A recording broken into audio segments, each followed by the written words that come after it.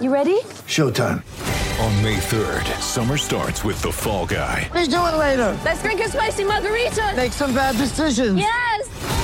Audiences are falling in love with the most entertaining film of the year. Fall Guy. Fall Guy? Fall guy. That's what the poster said. See Ryan Gosling and Emily Blunt in the movie critics say exists to make you happy. Trying to make it out? Nope. Because I don't either. It's not what I'm into right now. What are you into? Talking. Yeah. The Fall Guy. Only in theaters May 3rd. Rated PG-13. It's Tyre Power's Big Footy Final Sale. To kick things off, you can get the power to buy 3 and get 1 free on selected Toyo passenger car and SUV tyres. Tyre Power's Big Footy Final Sale can't last. Visit tyrepower.com.au now. Yes, and it's time for Movie of the Week.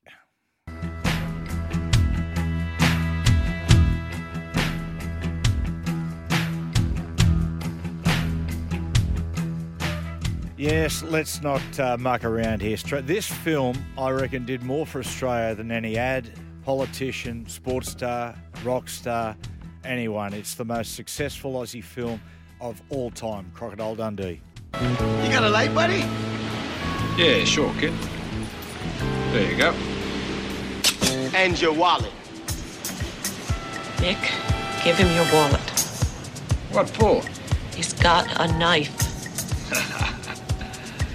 That's not a knife. That's a knife. Yes, as we welcome Liam Alexander. Liam, welcome, pal. Matty, how you going? Liam, I'm going good, mate. Now, this film, right, it ain't highbrow or art house, state the obvious. How is this film viewed by Australia's, cinematic critics?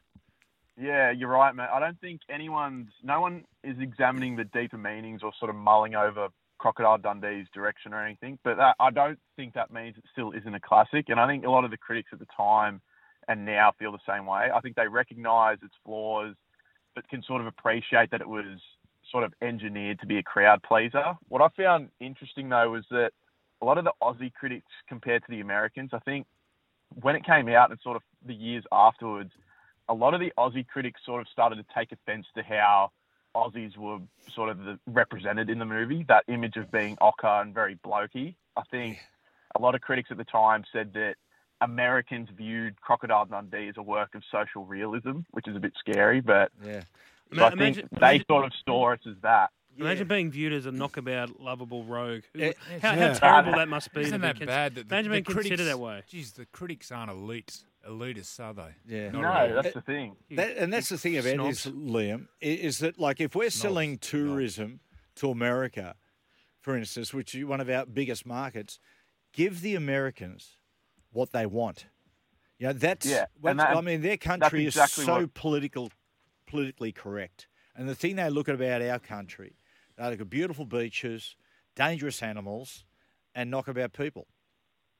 Yeah, 100%. And a lot of the critics as well, that was a small portion of them. A lot of them said that like you said, there's been no better ad for Australia than this movie. And I think that's right as well. Benny? Which is interesting because the Australian and the international versions of the film were different.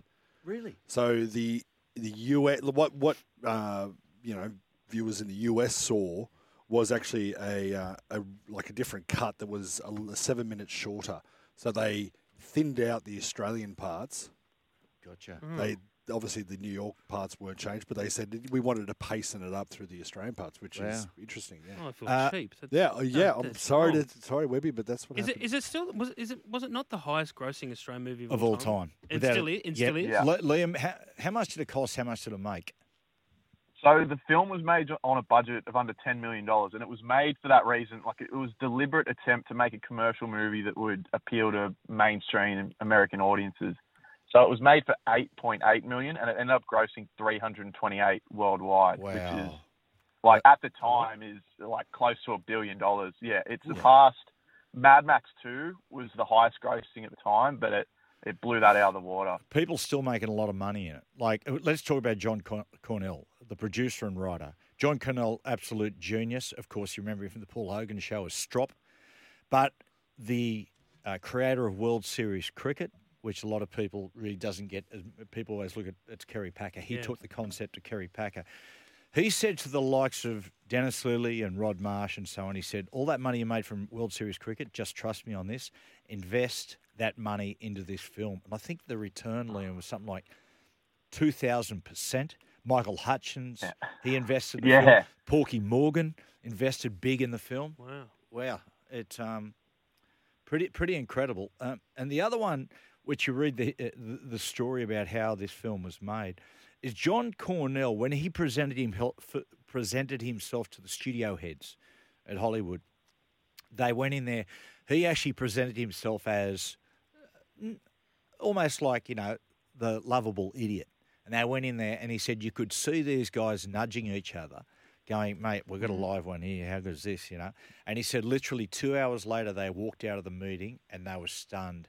They were like, what just happened to us? The deal he struck as far as sequels, merchandise, everything going forward. Ben, some trivia around? Yeah, I'm going to burst a bubble here. The crocodile wasn't real. I know. $45,000 mechanical crocodile. But the buffalo was obviously the famous scene at the start of the film. The buffalo's real. And if you want to see that buffalo today, you can catch it at the Adelaide River Inn Hotel Pub just south of Darwin, and it's on the bar, stuffed on the bar. Really? Yeah. Yeah. What, the whole lot of just there? No, the full buffalo. And have some of his. And it's a great little pub. I watched the 2009 grand final there. Did you really? Yeah.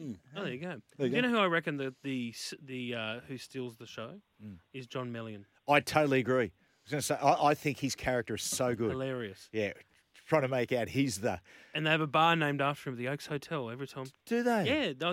It was named while he was alive. He used to drink there all the time. And then he died of cirrhosis of the liver in 50... Which is now for sale too, the Oaks Hotel. Cirrhosis of the liver, that's not caused by beer, is it, or alcohol?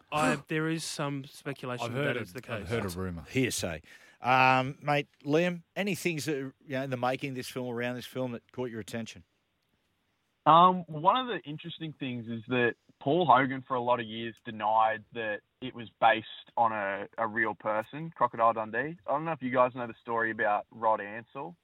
He was yes. He was So Paul Hogan sort of denied that he based it on him, and I think that sort of led to Rod Ansell's demise a little bit. He didn't see anything from the success of this movie, even though a lot of the character and a lot of the sort of folklore around Crocodile Dundee was sort of taken from his story. It's almost like that was pretty interesting. Yeah, that is interesting. It's almost the Sylvester Stallone, Rocky, Chuck Wepner. Exactly. Story. Yeah, right. Yeah. I was reading this story, Liam, and apparently Rod Ansell died in 1999 during a shootout with police. Yeah. Over what? His story is quite remarkable. He said, that's not a gun.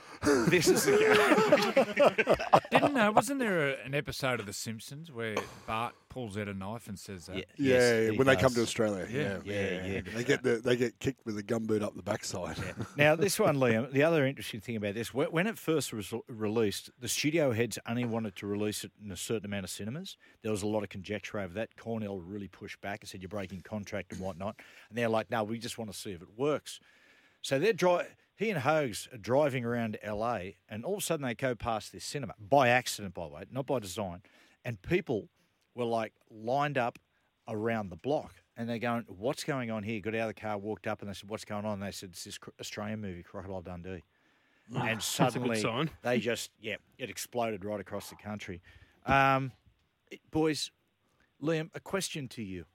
Where have the great Australian comedies gone to? There was a time that I remember New Zealand used to make these sort of dark films like the Piano and things like that. We made those lovable comedies. Now it's just completely swung the other way. Yeah, it's interesting. Yeah, there's some great... I mean, Taika Waititi, he sort of reinvented the comedy in New Zealand, and then that became hugely successful. But a lot of our movies... Yeah, I just don't think they're made with the idea for a broad appeal. Like Crocodile Dundee, Paul Hogan from the get-go wanted it to be a hugely successful movie. He manufactured it in a way where this is going to appeal to as many people as possible. And I think there's an element of that in our movies that we don't really target for anymore. I think we're making them for very niche audiences. But yeah, I think Paul Hogan was on the money. He knew that there was an audience out there for a movie like this, and He just had to make it. Because too many knobs out there are afraid of our larrikinism. Yeah. They are too scared to be Australian, which I think is madness. Diabolical. It's like look at the castle. That generation, and I reckon it's got a lot to do with wokeism, even though I don't really like that term. I think that's a lazy term that people use when they don't agree with something. Yeah. But like you look at the castle, if you look at... Yes. I remember watching Crocodile Dundee about 6 months ago. I went, oh, there it is. I'm going to watch it. And I went... How good. What? That's how we used to be. We used to laugh at ourselves. We can't do that anymore. Muriel's Wedding. Fantastic. You know, it's just so good. Like, remember, who's the father of Muriel's Wedding? It's the family. Bill Hunter. Yeah, Bill Hunter's the father. But remember, he's looking down, and the son, Stephen Curry's playing. He's playing football in the backyard, and he goes, what's it? Trying to think of their surname. He goes, Simpson, onto Simpson, onto Simpson. He goes, Rodney, you bloody idiot.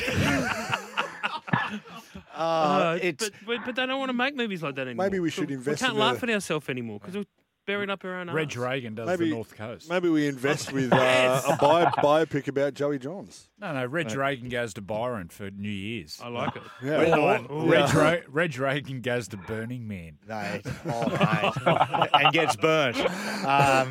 The Barry Humphries, doing that movie's what's it called again? I've spotted him a few on the go all the time of late. Oh, where he plays...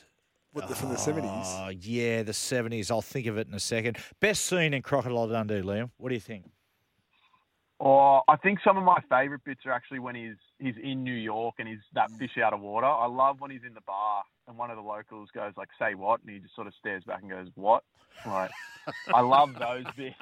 I love those bits where he has to adjust to their culture rather than them adjusting to Australia. And I think Paul Hogan plays those so well. It's one of the great endings of a film. Yeah, absolutely. Like it's just walking on people's heads. Yeah, it's so good. Like it, and that brings all the the sheep station sort of stuff and like David Gulpil's good in it too. That's there you go. So, there you go, Mick. It's real. It's just Neville Bell. Yeah, it's just a really well-meaning, good feel of a movie. The other one too, like you think about, you said about wokeism, like if that movie, I imagine people would look at that. That's not a knife. This is a knife. They would say that's toxic masculinity, mate. Yes. Honestly, it's mate. It would be sexist because Linda Kozlowski's in a G-string. Yeah, but then and he comes in and saves her.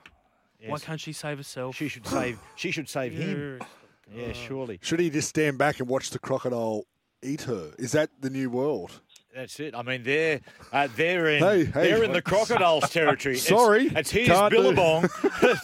Can't do anything here. It's his ecosystem. Yes, that's right. Get out of it. Yes, that's right. I'll tell you what we're going to do, Lou. We're going to take a break right up. And Paul Hogan, I don't know if there's been anyone who's made the transition from television to cinema in Australia better than him. We'll do 5-1 Aussie TV stars who have made it in film, excluding Hogs. Stick around. Sometimes needing new tyres can catch us by surprise. That's why Tyre Power gives you the power of Zip Pay and Zip Money. You can get what you need now, get back on the road safely and pay for it later. Terms and conditions apply. So visit tyrepower.com.au or call 13 21 91.